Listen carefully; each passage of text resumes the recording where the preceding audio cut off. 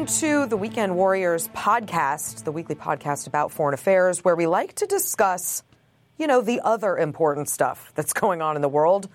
I'm S.E. Cupp. I'm going to read a list of names for you. Adlai Stevenson, Daniel Patrick Moynihan, Madeleine Albright, Richard Holbrooke, and Heather Nauert? Maybe. There are credible reports that President Trump has made an offer to current State Department spokeswoman, former Fox and Friends host Heather Nauert. President seemed to give himself a little more room over the past few days for the new UN ambassador post.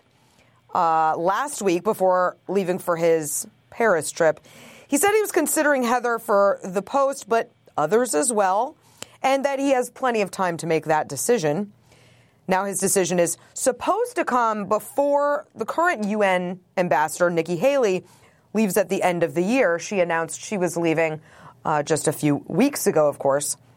That's 6 weeks from now, though. So at a time when North Korea seems to be hiding dozens of missile bases, when Russia and China are growing their military capabilities and trying to expand diplomatic dominance, and when there are growing tensions with Saudi Arabia and a humanitarian disaster in Yemen, not to mention the countless refugee crises across the globe, we have 6 weeks to take a good look at Heather Nauert, who, in the words of one foreign policy report, is a capable PR person.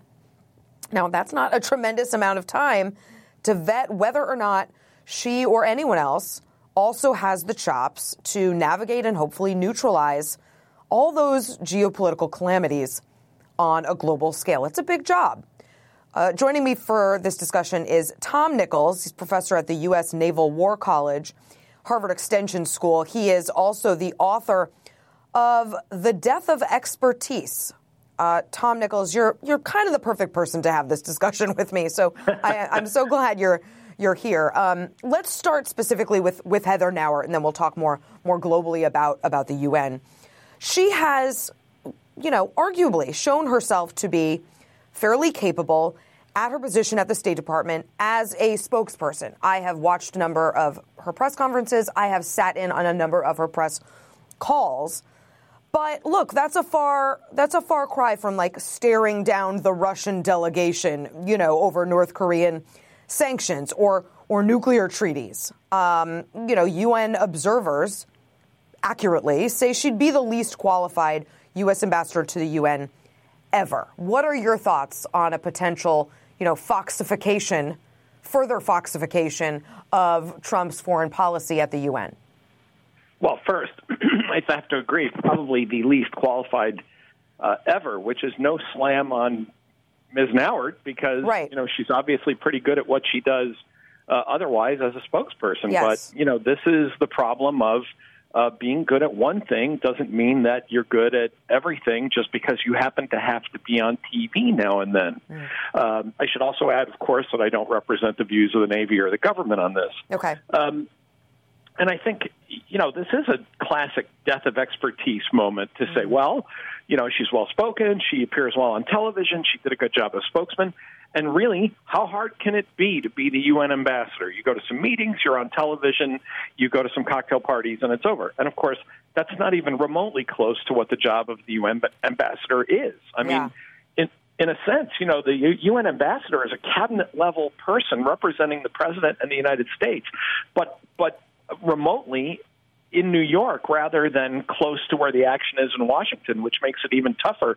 That 300 or 400 miles can really make the difference in terms of having to think on your feet and to be able to, do things independently and to carry forward a line. And I think this is one of those kind of, I would say, mystifying position or choices for a position. But unfortunately, I don't think it's all that mystifying. No, and it seems in particular, just going back to something you just said, this idea that if Trump likes someone, he kind of sees them as, movable, mobile, right? The expertise is not the thing anchoring them to the job. It's whether he thinks they're good and loyal. So, a perfect example, Mike Pompeo, first at CIA, which was a bad fit for a politician, just slides him over to state. because he liked him, which actually made sense. He has far more qualifications over at State than he did at CIA. But isn't this very much in Trump's kind of employee philosophy? You can sort of slide these people around. Yeah, I mean, he, for all the talk of what a, manager he was and running big organizations, the fact is, the president sat on top of a large organization that had his name on it, but other people managed that organization. The president, in that sense, really doesn't have a whole lot of executive experience. But more than that, I think there is that fatal flaw that loyalty and presentability on television are the two things in order that he seems to value the most. And, people are not modular. You can't simply pull somebody out of one job and switch them to another.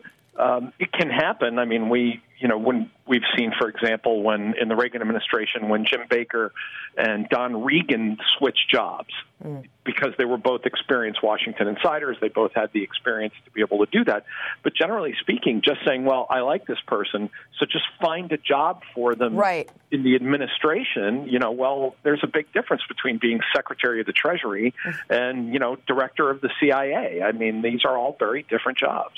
Let's talk specifically about Trump's fascination with Fox, from John Bolton, Larry Kudlow. There was a time K.T. McFarland was to work in the administration, and now, Heather Nauert, whom I worked with at Fox. She is lovely. She is smart. She is a capable journalist. How does that prepare someone for the rigors of this particular job, U.S. ambassador to the UN? It doesn't. And if you want to be bipartisan about it, you could look back and say Samantha Power, a great journalist, wrote a brilliant book that I still assign in some of my classes at the Harvard Extension School.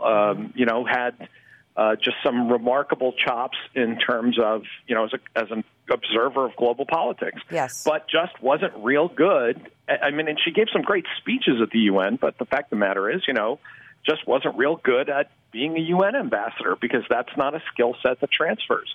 Some of the other folks you mentioned, one of the names that was left out, Andrew Young, who, had great talents as a community leader, back in the 70s, but didn't work out so well when Jimmy Carter sent him to New York. I think the president's fascination with television, to go back to your point, he's very much like his base and like a lot of people in America, where he is fascinated by television. And he assumes that if you're good on TV, that you're just good at things, because being good at TV is the hardest thing there is in some way, or that they assume that, if you're good on TV, how hard could anything else be once you've been on television? And it's really a kind of scary thing, because it says that if you're on television, I mean, we can go back before Heather Nauert or John Bolton. I mean, how did Seb Gorka end up in the White House? Right. Where he really had no, and it's nothing personal about Seb Gorka, he just had no business being there. But the president saw him on TV a lot, so I guess, he's been on TV, I guess he belongs in the White House, which is, not true. This week on Boss Files, Land O'Lakes CEO Beth Ford says that despite the coronavirus outbreak, farmers are still working hard to bring food to the shelves. Yeah, there's plenty of food right now, and actually farmers are still working. This is an essential industry as defined by the government, but it's actually defined by all of us, and we know that. Tune in for the latest in our series of conversations with leaders about how they're coping with all of the uncertainty and the challenges presented by the coronavirus pandemic.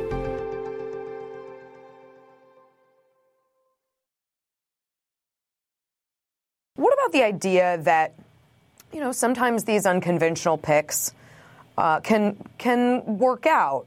Madeleine Albright, for example, didn't really have a ton of foreign policy experience per se. I mean, she was a specialist in foreign policy, but she didn't have a lot of political or policy experience. Nikki Haley, you could say, obviously formidable as a governor. I like her very much personally. Maybe not your first thought. for U.S. Ambassador to the UN. I thought she did a terrific job. She had some really great moments of toughness, and I thought she sort of steered the U.S. through an often unnavigable gauntlet over at a body that can be very distrusting of the U.S. and our interests. So is it possible that, Heather Nauert could actually find her footing over there in ways maybe we don't expect? Well, I'm going to let me say a few words about all of those predecessors. Yeah. This is a strange story, but I actually ended up, when I was a graduate student, assisting Madeleine Albright and Jeane Kirkpatrick at the same time. Wow. And so I knew them both. And they both. And Jeane didn't have a lot of diplomatic experience either. No, that's right. She came out of the academic world as well. Yeah. Kirkpatrick did. But the thing that made Kirkpatrick and Albright alike was that they drew on a huge depth of prior knowledge about foreign affairs. Right. And that they weren't going to have to learn a lot of things from the ground up. I mean, they were both, in different ways, they were intellectuals. And Albright had actually worked, people forget this, but she was a protege of Zbigniew Brzezinski and had worked in the Brzezinski, Brzezinski in the Carter White House. So she wasn't coming at this without any chops. Kirkpatrick had a long history, ironically, as a Democrat in Democratic foreign policy circles, and had been part of the group that had coalesced to oppose Jimmy Carter's foreign policy. Yeah. So she wasn't just plucked out of academic obscurity either. Haley's the interesting case, and I think the thing that Haley brought with her were political abilities, that she'd been a governor, she'd had to negotiate dealing with various coalitions. But I'm also going to say Nikki Haley was never tested in a real crisis. We don't know how good a UN ambassador Nikki Haley would have been, and that's no reflection on her. Right. It just was I think this whole administration, to be honest with you, has been unbelievably lucky so far that no major crisis has erupted yet. And I mean, it's going to happen. It's just the nature of international politics that people can't control. But I think she brought to the job kind of a moral clarity, even when the administration was morally cloudy. Which was important, She brought that to the job. So I think all three of those women had strengths that I just, and maybe I'm being overly harsh, but I just don't see Heather Nauert having the intellectual or the political background to be able to navigate those kinds of waters. Well, and before anyone accuses you or I of sexism, because I think we could both run afoul of the idea that, look, in foreign policy circles, there is sexism. There is sexism toward women of a certain age and of a certain background. I've seen it. I've seen it firsthand. It happens. Do you think there's any sexism, not on your part or mine, but in general, of the skepticism toward Heather Nauert going over to the UN, or do you think it really just is based on her lack of experience? Well, since I just spoke very positively of other women, Madeleine Albright, Jeane Kirkpatrick, and Nikki Haley, I don't think anybody can accuse me of sexism. No, but there is a sexism in foreign policy circles that exists. There definitely is. Yeah. I mean, remember, other countries aren't as enlightened as the United States, and so it's definitely a tough room up in New York. But I don't think that criticizing Heather Nauert is based in sexism. I mean, if this were no, I don't either. The equivalent presenter from Fox, if this were, I don't know, Greg Jarrett or somebody, who Pete presents well. Pardon? Pete Hegseth. That just presents well and is genial on television and could be a good spokesman. I wouldn't be sitting here saying that's a good idea either. Right. And I think it's just a matter of, I think resume matters. I think experience matters. And I think, again, when you're talking about people like Kirkpatrick or Albright, who were both taken out of academia, having a depth of intellectual ability to be able to kind of not have to get briefed up to speed every time you talk to someone is really important. And I think, Nauert's record as State Department spokesman, there have been some gaffes and there have been some obvious gaps in her knowledge. And I think, that if you're in Washington working at state, that's a more forgiving environment. When you're on your own, on the east side at Turtle Bay, and that's it. You're flying solo up there. Yeah. You're not going to get a lot of room to make mistakes.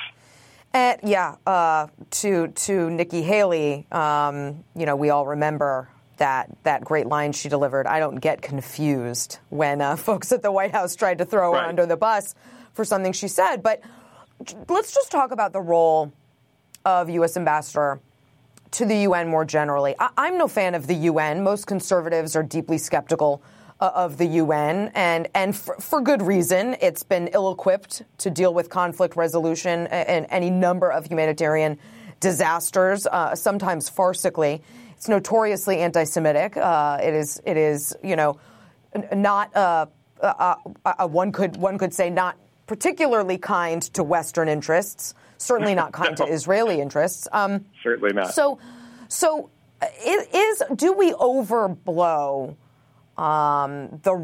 overplay the importance of the role of the U.S. ambassador to a body that, to a lot of us, should actually be less important? I don't think so, and let me just say, go ahead. A few years ago, about 10 years ago, I wrote a book where I referred to the UN as one of the most squalid and dysfunctional bureaucracies on earth. Right.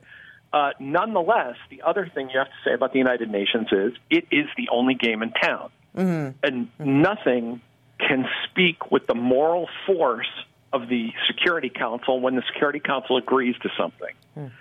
The entire world will go to war on the word of the Security Council if need be. Mm. And it's happened now, what used to be, in the old days, I'm old enough to have been teaching long enough to say, well, it only ever happened once in Korea and then once more in Iraq, but it's actually happened now again in Libya. And so it's rare, but it can happen. And I think the United Nations, I think Americans expect too much of the United Nations because it was designed to solve all the problems.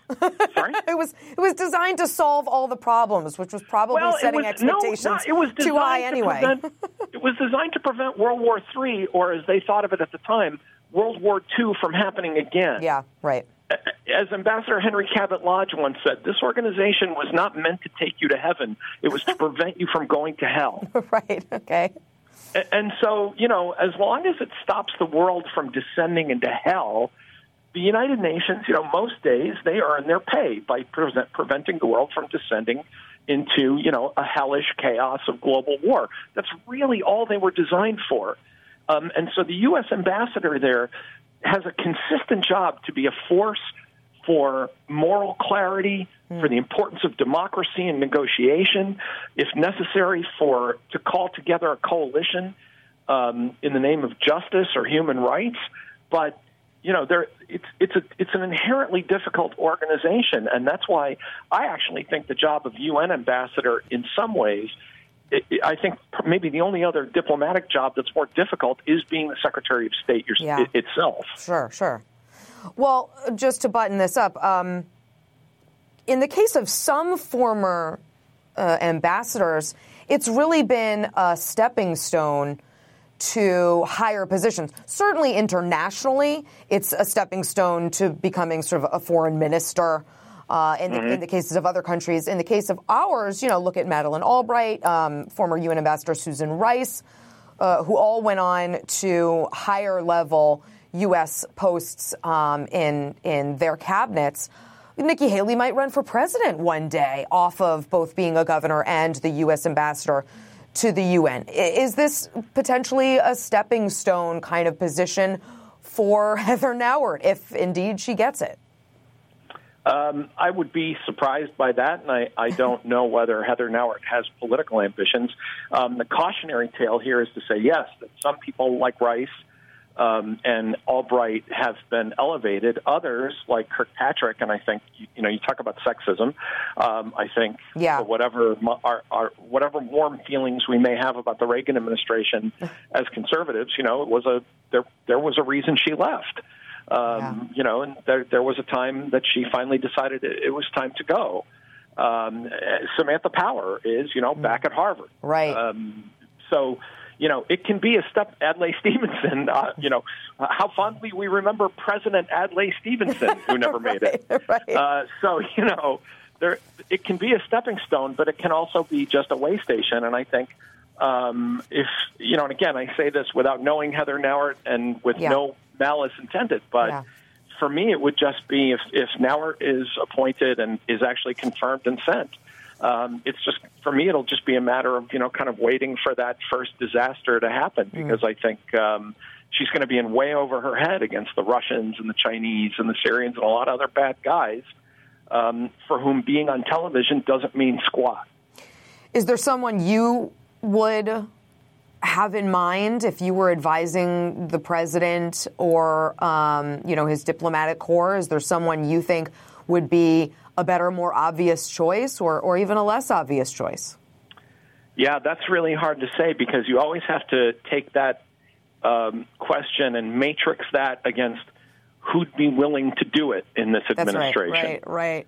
And so I'm hesitant to sit here and spitball names, because I think part of the problem is that if you're going to go to New York, you really have to have the president 100% behind you. Yeah. And this is part of the problem, I think, that happened to Samantha Power, is that, she had a very forceful view of the world that she expressed at length in a book. Yeah. And, then that New York Times story came out where she was advocating, and the president was quoted as saying, "Enough, Samantha, I've read your book." Well, that's fatal when that happens. So if you don't have somebody who's totally on the same page with the president, and that's going to be hard to do in this administration, then I just don't know who the president would pick. And of the people that I think would make a good choice, I don't think any of them would take the job. Right. It is that weird Venn diagram when it comes to staffing this president. People that are qualified who would also do it. Yep. That Venn diagram, I think, for a lot of jobs in foreign policy in this administration, that Venn overlap is getting smaller and smaller and smaller every day. Microscopic, yeah. Tom Nichols, I really appreciate you joining me to talk through this yet another interesting staffing dilemma for the president. We'll have to watch and see what happens over at the UN. I appreciate you coming on. Thanks for having me, Essie. Bye-bye. Thanks. That's it for Weekend Warriors. We'll talk to you next time.